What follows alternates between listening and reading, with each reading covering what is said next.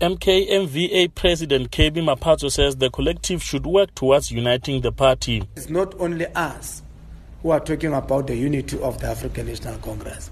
It's even people outside there that at least the outcome of the conference, it is not what we expected.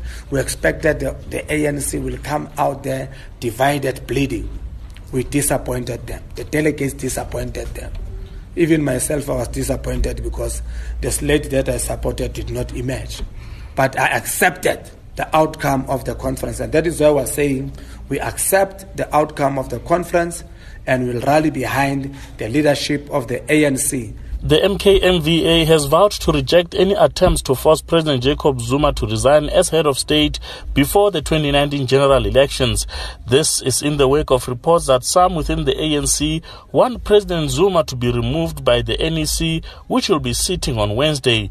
Maphatso says calls for President Zuma to step down are part of a regime change agenda targeted at the ANC. It is because of this regime change agenda that if you can get hold of President Jacob Zuma, our agenda will be implemented. So make him a problem.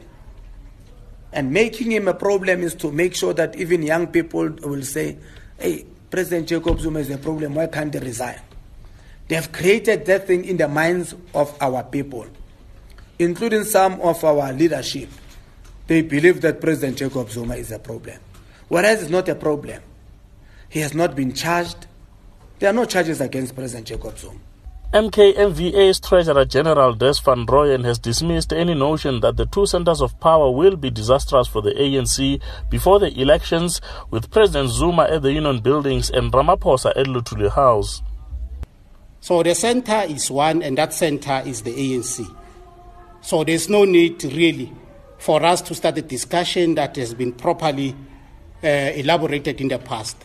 And I think practice has proven that it's possible for us to have the president of the country as much as not necessarily being the president of the ANC, but also it's possible to have the premier in the province not necessarily being the chairperson of the ANC in that given province, because we understand that there is only one center, which is the ANC.